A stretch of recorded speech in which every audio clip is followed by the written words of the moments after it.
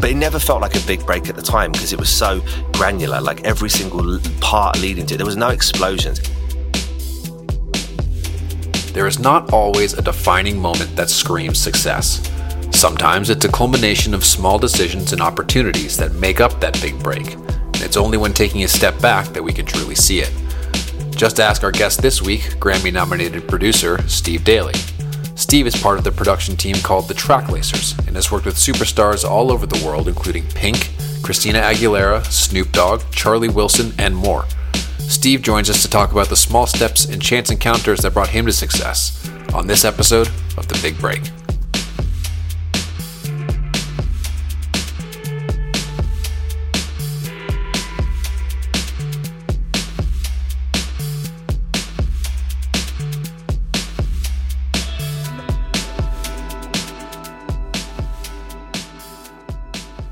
So, Steve Daly, welcome to The Big Break.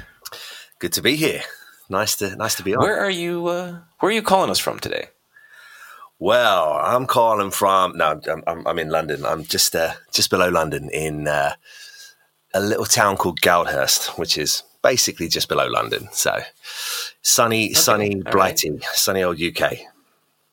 It's sunny. Yeah, I guess you're being sarcastic when you say the sunny part. No. Actually, it's really sunny at the now? moment. Like it's like I'm back in LA. It's kind of nice for about the 1 week that we will have sun for the next few years.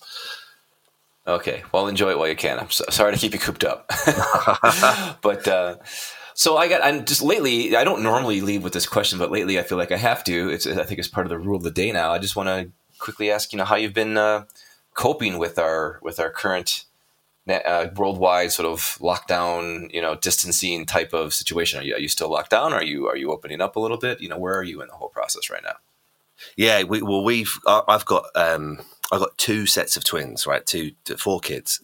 You have two sets of twins. Yeah, let's start with that craziness. That's no about kidding. As insane as it gets. And so the first few weeks were certainly testing, but we've definitely adapted to it now. And we've got a great community of people around here. And I mean, I don't know if I can say this, but I think a lot of people are over it now. I think a lot of people are over here at least, they're maybe like letting the masks slip a little bit and maybe popping out a little bit more. I'm completely over the whole thing, which is probably. Oh yeah, I mean, everyone's. I'm sure. We were early in the lockdown ourselves, my family and whatnot, but we're definitely over it. But we're still kind of taking it a little bit slow. Good for but you. I gotta ask this question. Two sets of twins. How old are we talking about? We are talking 4 years old, big boys, and 8 months old babies. So it's been. Yeah, it's been some screamy times, some shouty times, and we have kind of run out of things to do at this point. So I'm here. I'm escaping the madness. I'm on the podcast. Life is great. Okay. Now, did your business anyway get significantly disrupted? Did you lose any recording sessions? I don't know how much you perform live or anything like that. But did any of that affect you?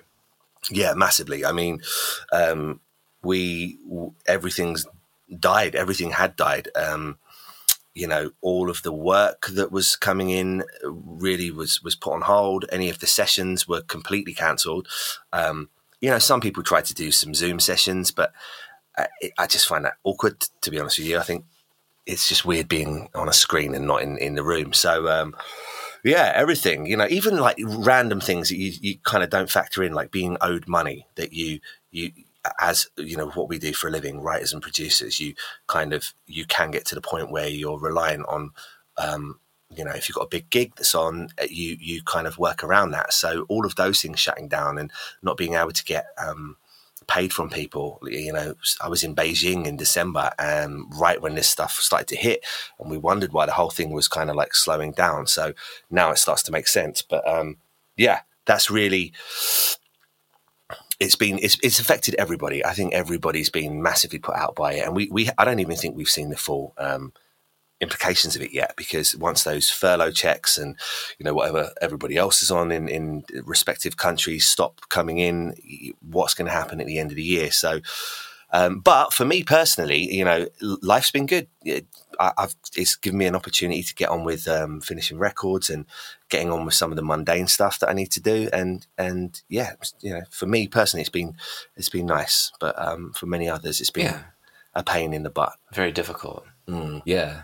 And let me ask you one last question on this, and maybe we could address it a little bit later on. But I'm curious. We read a lot about the effect that it's had on artists that are primarily reliant on touring and gigs for their income and whatnot. And that's a pretty obvious one-to-one, like no show, no pay. We get it, right? That's an obvious consequence of everything.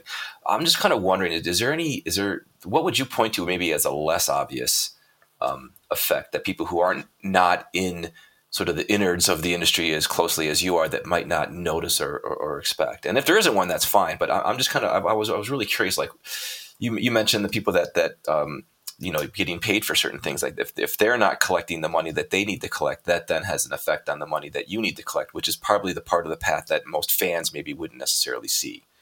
Absolutely. And, my role is behind the scenes. I'm a producer, writer. So, for the guys that are out there touring, I can't imagine what that's like, because I don't even know when that will pick back up. I mean, will it come back as we know it this year?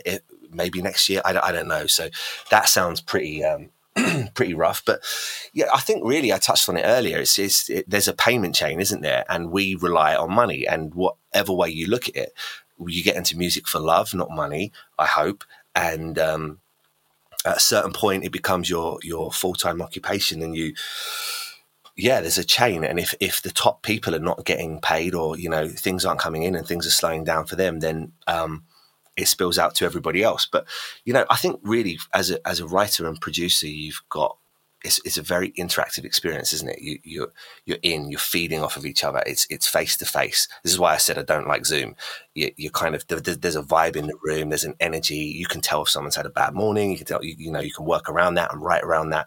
But all of that's missing. So, if you're going to stick to the rules, which we have and we've had to, that whole element of the music industry which is what makes it special to me and what brought me into it. It's just been weird. It's weird for everybody, but for what we do, it's particularly weird. So, that's the changes I've noticed. So let's switch gears here a little bit and get into what we usually get into in this podcast, which is obviously how you got to be in the chair that you're in now. So my first question usually gets down to take me back a little bit, take us back, me and the listeners, to I guess when you first really knew or noticed or got into music, right? Like, I mean, everyone hears music, everyone listens to music and things like that. But was there a moment where that you remember that you felt that music maybe meant something more or was more special to you than, say, everyone else around you? Well, that's a great question. I think, I don't want to date myself too much, but back on the cassette tapes when I was a kid and I really started to, you put headphones on, it's really immersive. But if you've never done that before and you're a child, and I've noticed this with my own kids, you see that kind of, they're reacting to music. It's like they're in it now. They like it. And for me, that was like listening back in the day to, I was massively into Jimi Hendrix and Kurt Cobain and Guns N' Roses and all these random things that are nothing like what I do now. And I think I started to kind of like get into like wanting to figure out what was going on and what were these noises and these sounds and how was it happening. And I would just be locked in my room listening to that stuff. And that really was the moment where I thought, okay, this is cool. And I had no idea, by the way, that you could even do that for a living. It was just, it's like playing football's cool, like, or what are the things you're into. But, that kind of, that was the start for me of the addiction to music. And then, figuring out what instruments I wanted to play and getting into the guitar. And that was a big one for me, figuring that out and trying to reverse engineer, or I didn't even know what it was, just like playing along and figuring out everything that was going on in these records.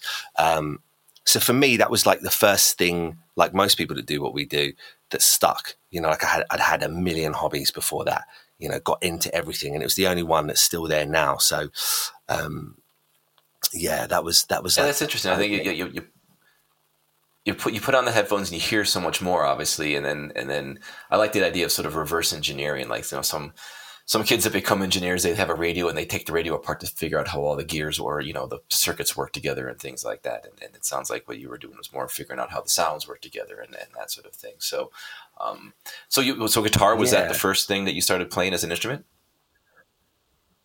Yeah. Guitar was the first.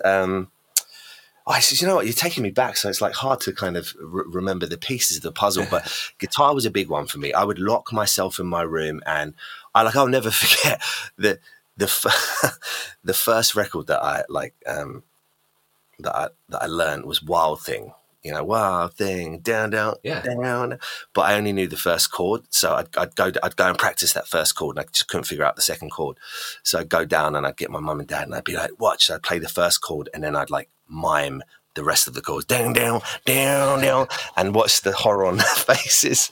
But yeah, guitar for me was the one that stuck. I mean, I'm sitting in my studio now chatting to you, and I've got a row of guitars next to me, so that definitely helped to start writing songs and, you know, figure it out and just make noises. You know, I like to like drum on things when I was a kid and bang things and just figure out how you can make sound, and very geeky, you know. Like, I think most of us that do what we do, you're always in the in-between club. You're like, you know, you're not quite cool enough for the cool kids and you're a little bit too cool for the geeky kids. So you're like stuck in this like middle section. So you turn to music, and yeah, that was me. That's great. Now, did you start writing songs? You mentioned, I was just curious if when you got into writing songs, and if you can remember, and it's okay if you don't, but what was the first song you wrote? Oh my goodness. Yeah, I did. I started writing. I told you I was going to take you back. Yeah, man.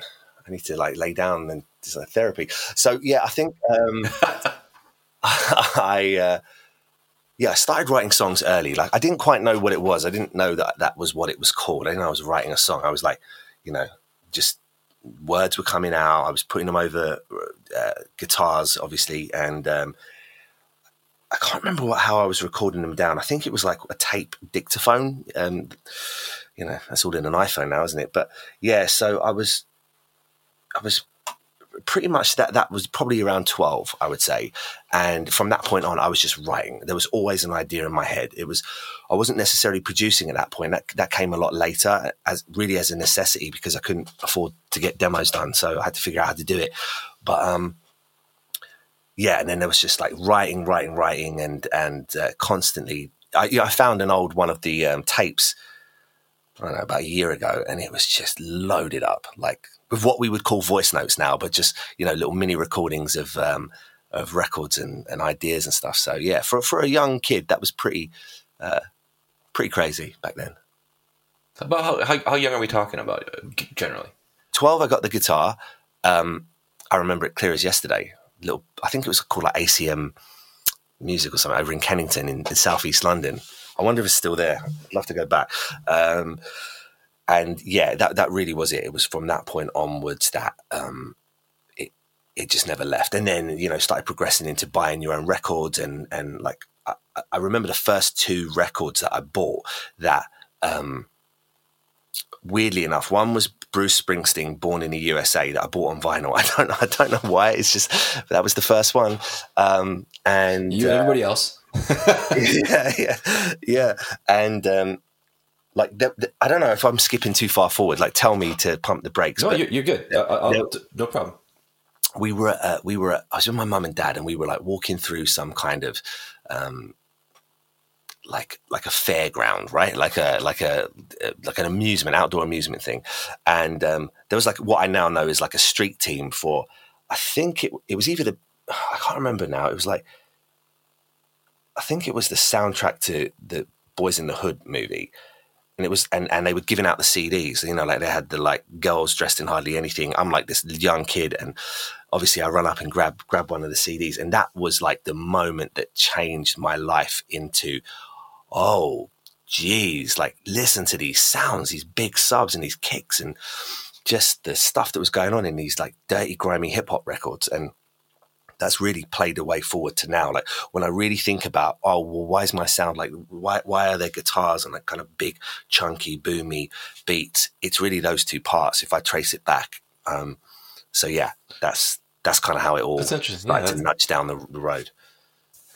No, I love the early records that people pick up and whatnot. When I used to do a lot of moderating panels at like music business conferences and such, and I always used to challenge the people, like before we even got into the topic of whatever the panel was, I'd ask them all to tell me what the first record was that they bought with their own money, and it's just always beautiful watching everyone's faces light up. Like it's just that memory that just like starts it all for everybody. You know what I mean? Oh, so totally. those things. So when did you realize that you wanted to do this? That A, that you wanted to, and then maybe B, that you even could do this for a living? You know, like lots of people remember their first records. Lots of people, you know, play around with the guitar and try to write songs and whatnot. But not everyone actually tries to do it as what their profession's going to be. So was that right from the start? Did it come later on? Was there some other track that you were thinking about doing professionally that you switched over to music? Like, give me a sense of how you went down the professional path. Wow. Well, you know what? There's like a little kind of precursor to that, and that is that I start. Sure. In terms of going professional, I assume you mean as a vocation, a career, and yeah, as in like this is going to be the thing that makes your living and get through life. All right. Well, that I remember, but the pre-part to that was that I went to like a regular school, in Southeast London, kind of like a little bit ghetto, and it was a bit rough. It was a bit of a rough school. You know, I came from like humble beginnings, and it wasn't a good place for me to be. You know, and I only found this out recently. Like my other half now tells me this story third party through my mum that told it to her. But what had happened was I didn't do anything. I didn't do any homework. I always used to look around the room. Everybody else was writing. I was like, what do they know that I don't? Like, you know, it was not, I wasn't like the academic kid then. It's changed as I got a little bit older, but, and the music teacher pulled my mum aside and was like, look, this, apparently he says this boy doesn't apply himself to anything and he's straight A in music. If he really wanted to do this, you should look at getting him to a music school, and I would recommend one. And what I didn't realize is they plotted behind my back and took me to this music school, which is a huge music school in the UK called the Brit School, which it's like the alumni there is huge. Like, tons of people have come out there, like Amy Winehouse and Adele and the Kooks, and like you have to look online. They've got a crazy kind of lineage over there. And so going there, that was like, okay, look, I want to study this. I want to figure this thing out. I want to be around other people that are in that in-betweeners kind of like section. And that obviously puts you in the right place to know that there's something to this. And what happened was, I'm trying to compact this for you because this is like long and probably boring to anyone that's not me. But I was a bit of a cheeky kid, and there was an audition at the school for it was for a girl band or something like that. And I'm this young kid. I always had the guitar with me. I always had a pick in my pocket and a plectrum, if you want to call it what it is. And to get to the toilets, you had to walk down this like long corridor, and there was just this line of people, line of girls. And I said, "What's going on?" Well, there's an audition in there. I was like, "Let me jump in." You can't. It's for a girl band. I'm like, "Let me just jump in." So I jumped in at the front, walked in, and they look at me and they're like, what are you doing? I said, can I just play you some songs? And they basically went to kick me out, apart from one dude. And there was this whole panel of like really top industry guys, a huge manager, I won't name her, and a huge songwriter in the UK that I didn't know anything about. And he was like, look, I like his style, let's give him a go. So I play a song, I nervously stop halfway through. I'm like, okay. He says, play another one. And I'm playing a bunch of songs, and I get a phone call like a week later. The principal, the music principal at least at my school, a guy called Arthur Bolton, legend to a lot of us, that really helping our careers. He says, these guys want you to come back. They want you to go and work with them. And that was the first time I ever remember getting proper goosebumps. Like, my hairs are standing up now telling you this story. It's like, it was just, wow, this was a songwriter called Wayne Hector who's huge was huge worldwide, but I didn't know any of this at the time. So that was the first like buzz, and I was like, whoa, this is like natural drugs. This is crazy. And that then takes me down the rabbit hole to being taken to loads of networking events. I didn't even know what they were at the time, with all the top industry guys, and being like the young protege to this huge writer. Again, didn't know any of this at the time. I did not know what I had. You know, maybe I didn't cash in on it very well at the time, but it was as an artist, as a performer. And I wasn't really, you know, I was writing songs, but when I look back, I really was the writer. You know, I shouldn't have necessarily been performing them, but, and that led me down the rabbit hole to start pursuing it. And out of the back of Brit School, I basically just end up wanting to get into production, because those songs that I was taking to this manager and to Wayne Hector, they weren't produced, and they kept saying, you need to get into a studio. And I'm like, I'm like 16. I can't get into, at this point I was 16. I can't get into a studio. At that point, all the studios were like £1,500 a day. So I was like, I need to learn to produce. And that really, that thought process, I need to learn to produce, was what has led me to what is my full-time career now. And yeah, there's lots more to that story, but I'm trying to condense it as much as I can. No, it's perfect. It's a perfect summary, I think, and it raises a couple of questions that I love to ask folks, I guess. So first of all, like, a lot of this was obviously tied to the Brit School, right? Like the if I understand correctly, the audition itself was that part of a Brit School? Was that like an event within the school, or was that a separate thing, or? Yeah, record labels and managers would regularly go to the Brit School to scout talent. You know, whether it was scouting young A&R or, but most of the time scouting artists. So that was something they did in conjunction with them. And I was just like a super cocky kid that just like went into something I shouldn't have been in. But yeah, so none of that was meant to be. But well, that's hilarious, though. I mean, why not, right? Like, you know, you're not supposed to be there. You're not even the right gender. Screw it. I'm going to do it anyway. Like, I love that. It's 2020. And was the school more for training performers, or, you know what I mean? Like, I haven't had a chance to go and look at it online, but was the school more of a performance focused school, or, you know, because you mentioned the fact that you were kind of getting into the back end, the production side, were there classes and components, or even in school studios and things like that for you to drive down that behind the scenes side? Yeah, it was just the most phenomenal place. I mean, I'm assuming it still is. It was well funded. It was part of somehow, you know, the Brit Awards, which is the UK Grammys. It was something to do with that. The Brit Performing Arts and Technology School. So, you know, there was specialists in dance. There was specialists in theatre. There was even a fully broadcasted radio station which broadcasts, I think locally, but certainly throughout the school, for like radio DJs. And then there was a studio with 2 control rooms, practice rooms, like rehearsal rooms, a big MPA. They called it, like the foyer and theatre. And so yeah, it was a bit of everything for anybody that's creative. So it was the perfect place for me. So God bless my mum and that teacher for making that happen behind my back. No kidding.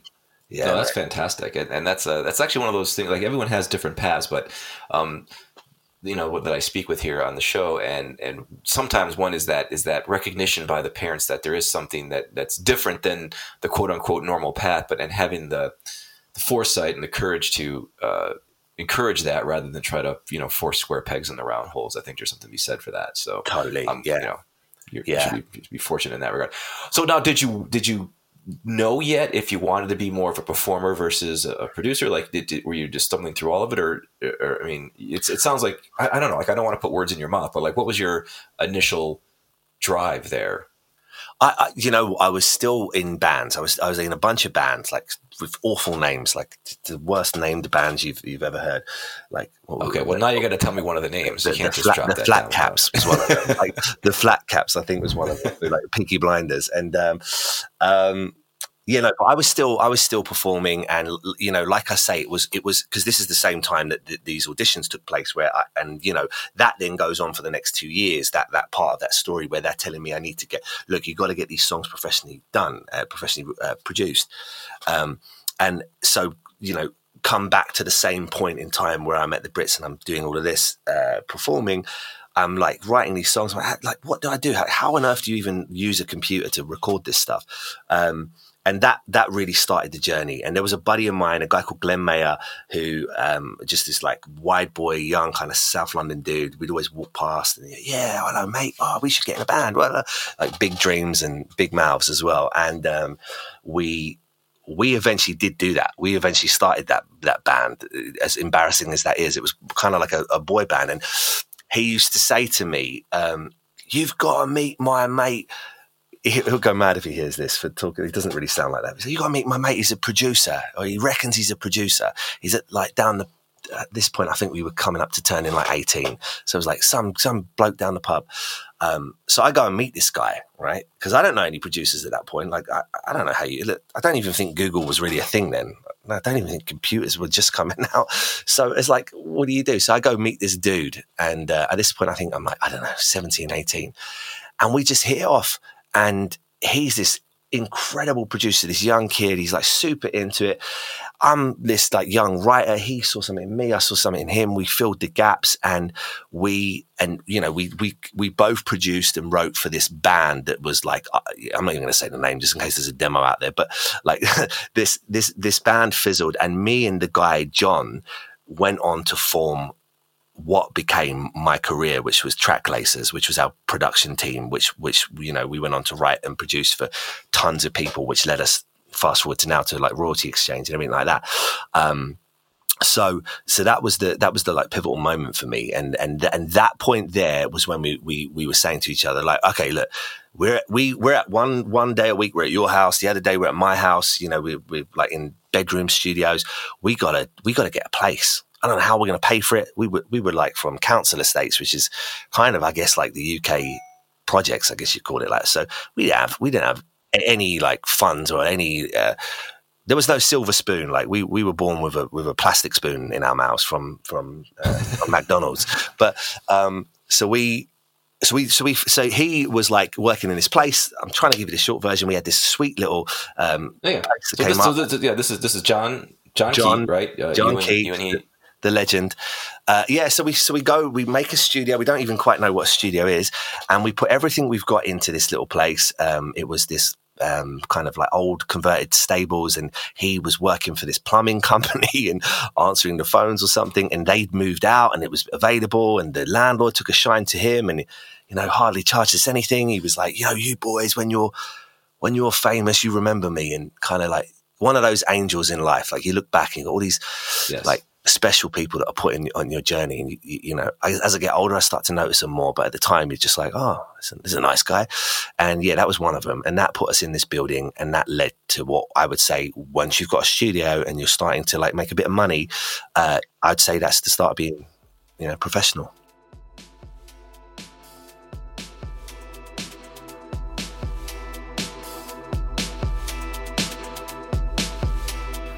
As a growing artist or songwriter, keeping royalties coming in is important for keeping the bills paid. It's also important to keep an eye on those royalty payments. A lot of people we worked with here at Royalty Exchange were having a tough time making sense of the royalties they were getting paid. So we built a free tool called Know Your Worth that automatically analyzes every royalty payment made on your music.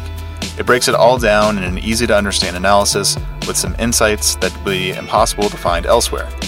Plus, it connects you with the thousands of investors on Royalty Exchange and allows them to make you offers on your music.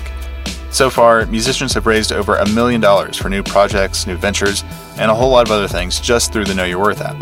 If you're earning royalties, you should be keeping track of them, and Know Your Worth makes it easy. It only takes about 3 minutes to connect an account, and the tool will automatically update over time. Just visit worth.royaltyexchange.com or find the link in the show notes to get started. Now, let's get back to the interview.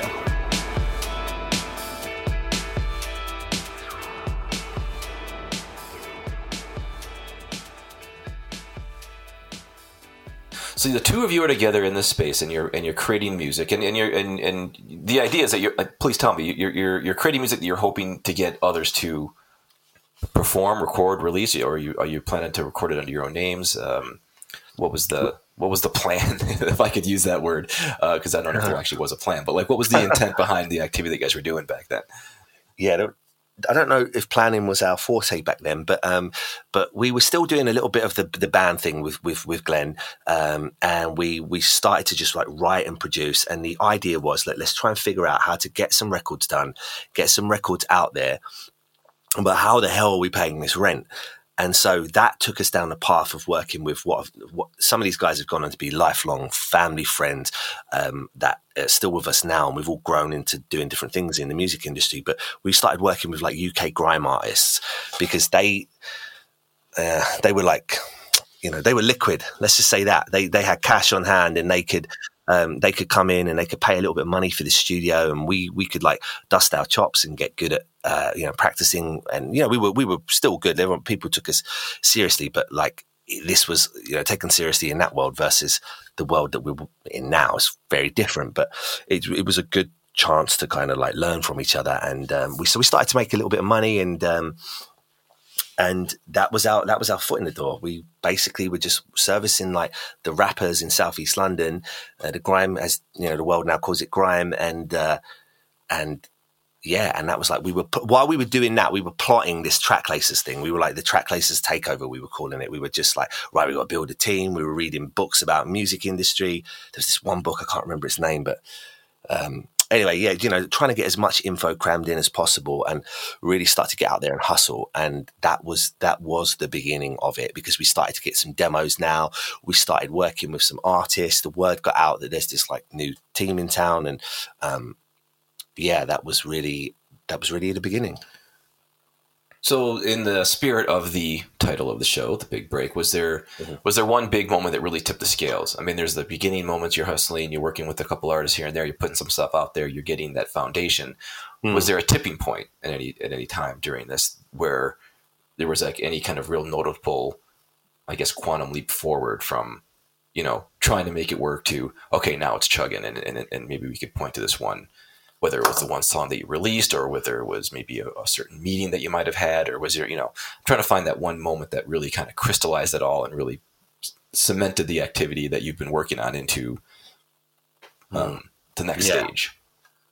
Great question. You know what? There were a bunch of big breaks that seem like nothing now. Like earning £50 for a day in the studio from grime rappers was a big break at the time. We were like, this is great. This scales. We can pay rent. And then, like when we saw our first remix fee and, like a couple of grand coming in and a record label calling us in to come in to a mastering session. And we're like, like kind of like fake it till you make it. That was a big break.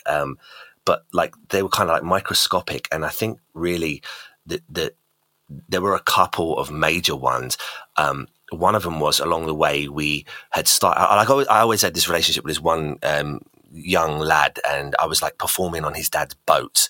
And this kid went on to be in like a boy band in the UK called VS. They were really successful. And he was putting a new boy band together. And so we were like, let's come and like sing for us. And we ended up signing this boy band. And that boy band went on to be a boy band in the UK called JLS. So that was like a break in the UK. I wouldn't call it a big break, but it was like the first time something we did, or was a part of anyway. We were a part of it with the boys. That was like our first taste of, oh wow, these guys have gone on to do hugely well, and like they came second in X Factor. They were the biggest boy band in the UK, and like it wasn't our songs at the time, but we were part of the production team, and that they were signed to us, and so that was like one of them. And then we were like working with this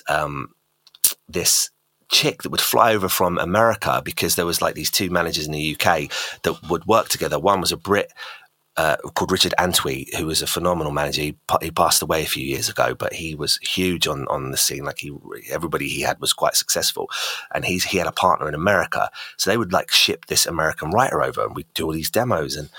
And she ended up being a big reason that I went to America. So these like micro big breaks, and I know you've asked for the one moment, lead to the one moment, which compacting. Well, sometimes there's not.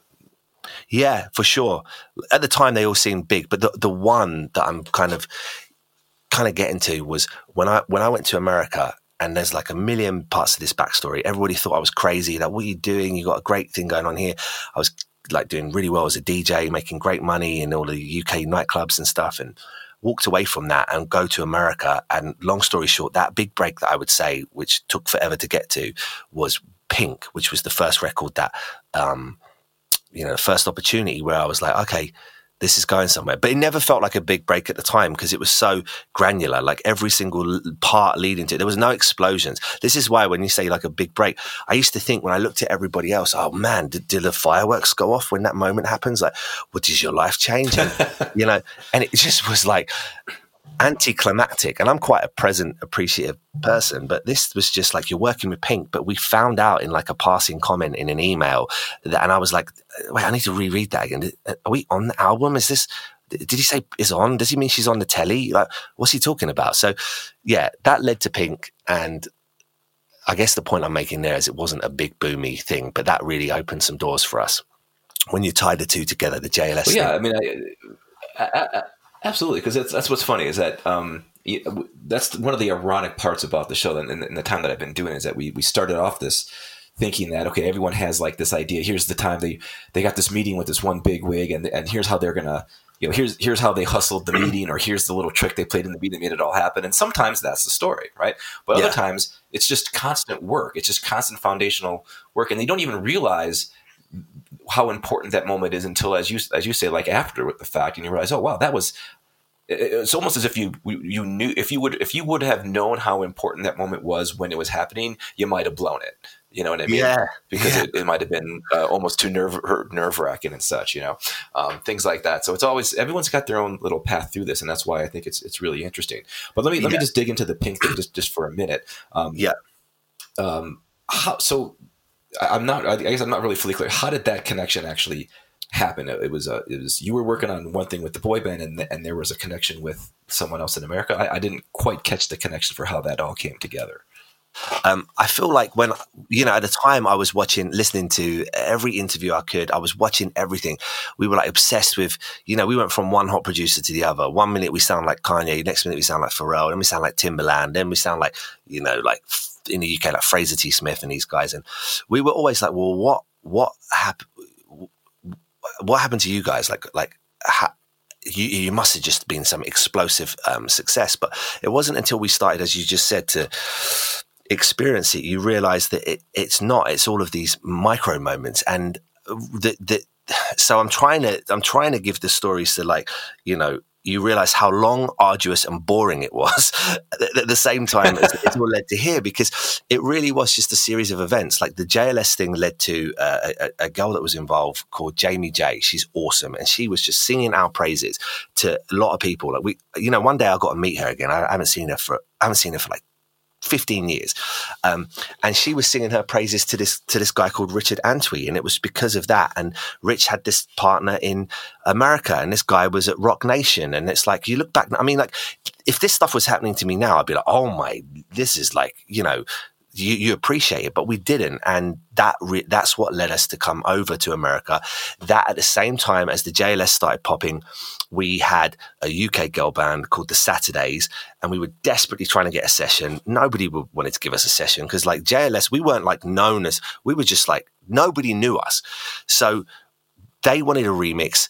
They didn't want to pay for the remix. Not throwing anyone under the bus, but like, that's just how it is sometimes. People just don't want to pay. So, well, all right, cool. You don't want to pay. Give us 2 days with the girls, with the Saturdays.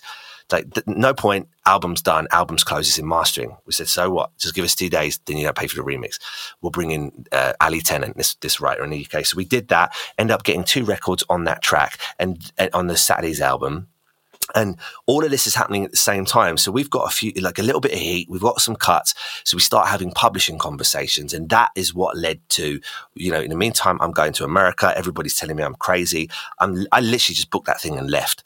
And it was, my ex was involved at the time. She was American. So that helped. We could have been anywhere that we wanted to. And that led to a publishing kind of, conversation where we had an offer for twice the money from Warner, and we had an offer from BMG and Billy Mann for less money. But I just had this feeling about this guy, this Billy dude. Like, I was like, man, I'm pacing up and down. I'm like, this is not just my career. This is John's career. This is John's money. This is like, if I get this wrong, what am I going to do? Fuck. Excuse my French. And that really was the right gamble, and that was just trusting my gut, which I've always done, which is why sometimes I'm fumbling trying to explain it, because a lot of this is gut feeling. And that led to Billy, and that led to me I knew he was close to Pink. I knew I could send some beats over, and that's what I did. I sent a bunch of beats over that I thought were good for Pink, that I spent a week on. Then I spent this one 10-minute beat that was in my trash bin, and then I was like, you know what? because it was too hip hop. Like Pink was like doing the like rock pop thing, and I pulled that out, sent it with a huge apology. Sorry, I know this is not what you wanted, but here's the Pink records. This is this one thing, and that's the one she ends up cutting. So it's not like I wish I could take credit for the like plan behind it, but it really was those micro moves that took us there. No, I think that's perfect. I mean, what you've got is basically your I think just activity, just general activity, like not sitting around and just waiting for the one big thing that makes everything happen, but to just do the work consistently, broadly, and taking risks calculated when they can, like taking a risk going to the U.S., taking a risk, choosing the less money publishing with the right gut feeling, things like that. These are all parts that people have to think about. I mean, anyone in any career, not just the music business, has these same kinds of thoughts, I'm sure. This isn't about me, but I actually heard a lot of things that resonate with my own career, particularly on the taking the job for less money that seemed more right. Like that's something that I think a lot of people have to do sometimes. And it's scary at the time, but it really makes a big difference. And it's something that other folks who are listening, who are maybe struggling with those same questions, should keep in mind and whatnot. But the song was this was the song "Where Did the Beat Go"? Is that correct? That's right. Yeah. Mm-hmm. Okay. And you were nominated for a Grammy ultimately for that. Is that right as well? Yeah. Yeah. It's just So I got to ask you. So what was that like? Crazy. Like when that nomination came down, put me in your head when you heard about that. Where were you? And what was that? What was that like when you got that early nod? This is where I'm like, I feel like I should be on here, and hype it up and be like, yeah, man, it's great. I've got both Grammys sitting next to me right now in a frame, but I didn't even know. I didn't even know. Like I was like, so what? So it's nominated, and I kind of got told late, and I wasn't tracking it. It wasn't like now when you look at the nominations because everyone in your circle is tweeting about it or Instagramming about it. Like I didn't have a circle then. Like so I didn't know. We were just like, oh, Grammy, what? Well, like the thing with them. So really, it was just like bizarre, and I kind of found out afterwards. And I was chatting to another buddy of mine who he did Frank Ocean singles and Rihanna singles and Beyonce, and he was telling me that he found out that one of them won a single on the night. Like somebody had texted him. So sometimes this thing sounds awesome from the outside, but there's other parts of it where you're kind of winging it and getting through, and just like. It's just happening, but you're grafting so hard. There was not one thing. There was one thing before this that I was locked onto that was like the biggest thing in my life, which was trying to get a pub deal. That thing took years, but everything else, we were so focused on hustling and grafting. And I was just hitting the streets with anyone that would listen to me and just, faking email addresses so I can try and get in touch with an A&R. And, all of this, I had this weird algorithm where I felt like if I emailed an A&R at 6 a.m, they wanted to prove that they were awake too. So they'd always reply, whereas they didn't do it later in the day. So there's all these other things going on at the same time that this stuff that we now talk about was happening. So I wasn't really too focused on it. I was just moving on and just trying to put my best foot forward. So see, now you got me interested, right? I'm just kind of looking at the Grammy stuff thinking, okay, that might be an interesting story when you first heard about your Grammy, but you just said something that was far more interesting, which was this email strategy. I need to know more about this. You were literally testing out which times of day would generate that. You're it's like A/B marketing on a digital marketing strategy or something. This is fantastic. Yeah. I was the weird you learned that if you did it early, you basically were tapping into their ego for them to be able to prove that they were awake and paying attention. Well, that was my theory. I mean, it might have just been that they had more time and they weren't exhausted, later on in the day. But I just found that when I was telling that story and reaching out, if it was super early in the morning, people would get back. So I was like, okay, this is my hack. This is my lucky, my lucky sports shoes or whatever. This thing works. So I was just out doing that and just trying to, really at the time there was a lot more blagging. There was a lot more fake it till you make it because we didn't have a lot to talk about and it was only just starting to happen. So the correlation between kind of blagging it and things actually working mixed with really putting the work in meant that we started to have things to actually talk about. And I think that's when people would start to respond and take us a little bit more seriously. So yeah, I was just a nutcase that was just so focused on hustle. It was just what's next? What are we doing? Let's go. But honestly, that's a great tip is that early morning thing. And you mentioned something else, and if you can't get into it, that's fine. But I thought I heard you say something along the lines of faking email accounts or something like that. So what was that about?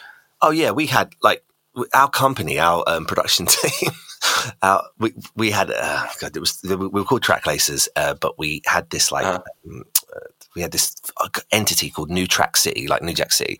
But so we would have like one email address and info at New Track City. But then we'd have accounts at New Track City, and then we'd have all these things that just made it sound a lot bigger than we were. It was just us sitting there with one computer, by the way, not even two. And so we would just try and like use that. And yeah, there was so much blag and wide boy South London stuff back in the day that it's kind of embarrassing to admit. Even the way I would send, I used to, I was at Brit School and I used to stalk this one A&R. I can't remember his second name, but he was at Sony. His name was Danny. And I've somehow got this poor guy's number. I feel awful. And I would leave a message a day minimum. And I'd be like, you call me back, Danny, I'll put you on the map at Sony.